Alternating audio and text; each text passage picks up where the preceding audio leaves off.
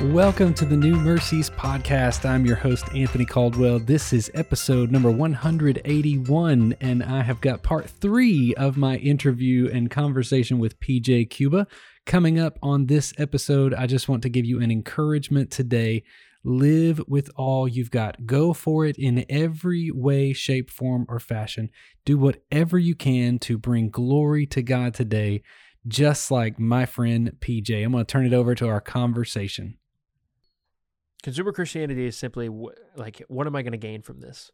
And I'll admit, that was my mindset for a long time. Mm-hmm. And I think we get caught up in seasons of it, where it's like, what's going to benefit me by going to this event? And in some equations, we have to ask ourselves that. Yeah. When we're planning, we ask the question, how is this going to draw people? What is it about this? But it's that again, we want to be intentional. Mm-hmm. The Better Man Bible Study is a huge one right now. I just ordered the booklet myself. Yeah. My equation behind that is what is drawing people to this? Yeah. Are they going to be a better man because of it? Are they going to be a better husband, a better father, a better just overall man in a world that tells you that anybody can be a man? Yeah. And so we have to be intentional in that aspect. And so for the college student or anybody, I would just say ultimately everybody wants to change the world in some manner.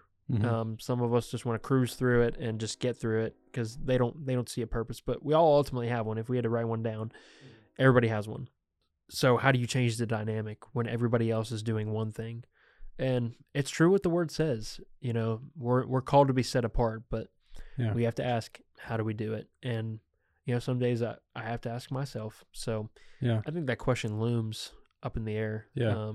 Well, and I think too, you had a good statement that, whenever we plan things, talking about church leaders, right? So whenever we plan events, I'm sitting here and look at this board, as I said a minute ago, and, you've got this event coming up, and you and I have had conversations about this specific event, right? I'm a ministry coach. I consult churches and help church leaders, and PJ is one of my, I'm one of his rookies. He's my rookie. Yeah, the guy gets thrown into student ministry a couple months ago, and he's like, help. And so I've been around the block a few times with student ministry. So, in that, we talk about your different events and different, and even, break it down. It doesn't even have to be a big event, right? It can be a sermon. How is your sermon going to impact, influence? How am I gonna apply this? Yes, exactly. And what is our job? If you think if people are consuming, then let's give them something good to consume. Yeah. Right. Now I don't want a full church of consumers, right? Mm-hmm. I want a church full of producers. Yep. Those that are producing things. And by that, we're called to make disciples. You don't consume disciples, right? You make disciples. So it's something that you are producing. And so in this producing, in your sermon prep, how do you, and this is a question that for, all of the pastors that may hear this, how does PJ, because honestly, and I'm not just saying this because you're sitting in front of me, you are one of the best speaker communicators I've heard. Stop it. And I'm for real, you're really good at it. Honestly, this is going to sound terrible, and so to bring you back down, when I first came to hear you preach, I thought, okay, well, it's PJ. He's the 25-year-old kid. He's going to give it his best shot, And I remember back when I was 25, man, I found some notes. Oh, buddy, you have no idea. I found some notes from sermons I preached early on. It was these were bad. Let me tell you something. My first one was in a Sunday school, basically breakfast and Bibles. Yeah, yeah. And I'm a 20-year-old kid saying what a real man is. That was what it was called. That a real sounds man. Strong. That sounds strong. And I'd say a sentence and quote a piece of scripture. Say a sentence, quote a piece of scripture. One was a real man cries, and I even was like, I'll prove it. I'm a real man. Yeah. I was 100 pounds. Yeah. Yeah. Soaking wet. Yeah. Yep. That's a real man right there. Right. A real man. And so when I first came to hear you, I remember thinking okay, here's PJ. The bar was set low. You were young, I say we're young. I respect that. It was a couple months ago. You were way young back then. You're being really authentic right now. Being very authentic. Yeah. And I remember thinking okay, here he is. And honestly, you were a couple of maybe a point in after the introduction, and I thought, man, this is rich. This is good. And honestly, I began to listen, take some notes. I thought, man, and I know that the Holy Spirit works through anyone who the Holy Spirit chooses to work through. So if it's I talk about it on the podcast, some my daughters, like, who's, 12 years old or 14 years old, I'll hear the Holy Spirit talking through them because they're believers. They put their faith and trust in Him. They read the Word. They do these things that, the Holy Spirit will use them to speak to me. So I know the Holy Spirit uses anybody and He can do anything. And so sometimes I sell Him short, but knowing that, like, how much time, I guess, because you are a very eloquent speaker, you are a very good communicator, how much time do you put into sermons and prepping them for the consumers out there to get some good food from? I've always been taught, a leader in my life, as well as I've heard stats before. They say, 20 hours is typically what you would want to put into a sermon. And I don't always hit that, if I'm sitting here being honest with you.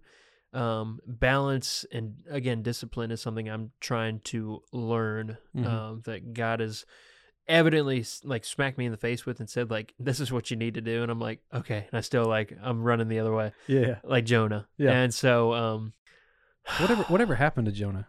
That's the question that we still ponder.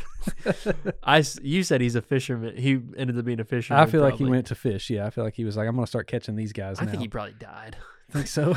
I'm sure he died at some point. Period. It's like right after the story's over, it's like, yeah, he died. Yeah. I will say this about Jonah. This is a side topic. I preached a sermon on Jonah one time. Or about what he smelled like? No, I'm not going to talk about that. I preached a D-Now or a camp or something. I can't remember what it was about Jonah. And one of the phrases that stuck out, and I don't know if I read this somewhere. I don't know if God revealed it through the scripture. I'm not really sure what happened. I'll never forget the phrase that just stuck in my brain. Jonah's story wasn't written while his story was being lived out. So, like, most of the time I'll jump in the scripture and I try to get real time, right? I try to be in there and like, okay, let's look around while we're in here. Let's see the faces of people. Let's hear the sound like of VR. Yeah, exactly. Put the VR glasses on and let's experience it. Yeah.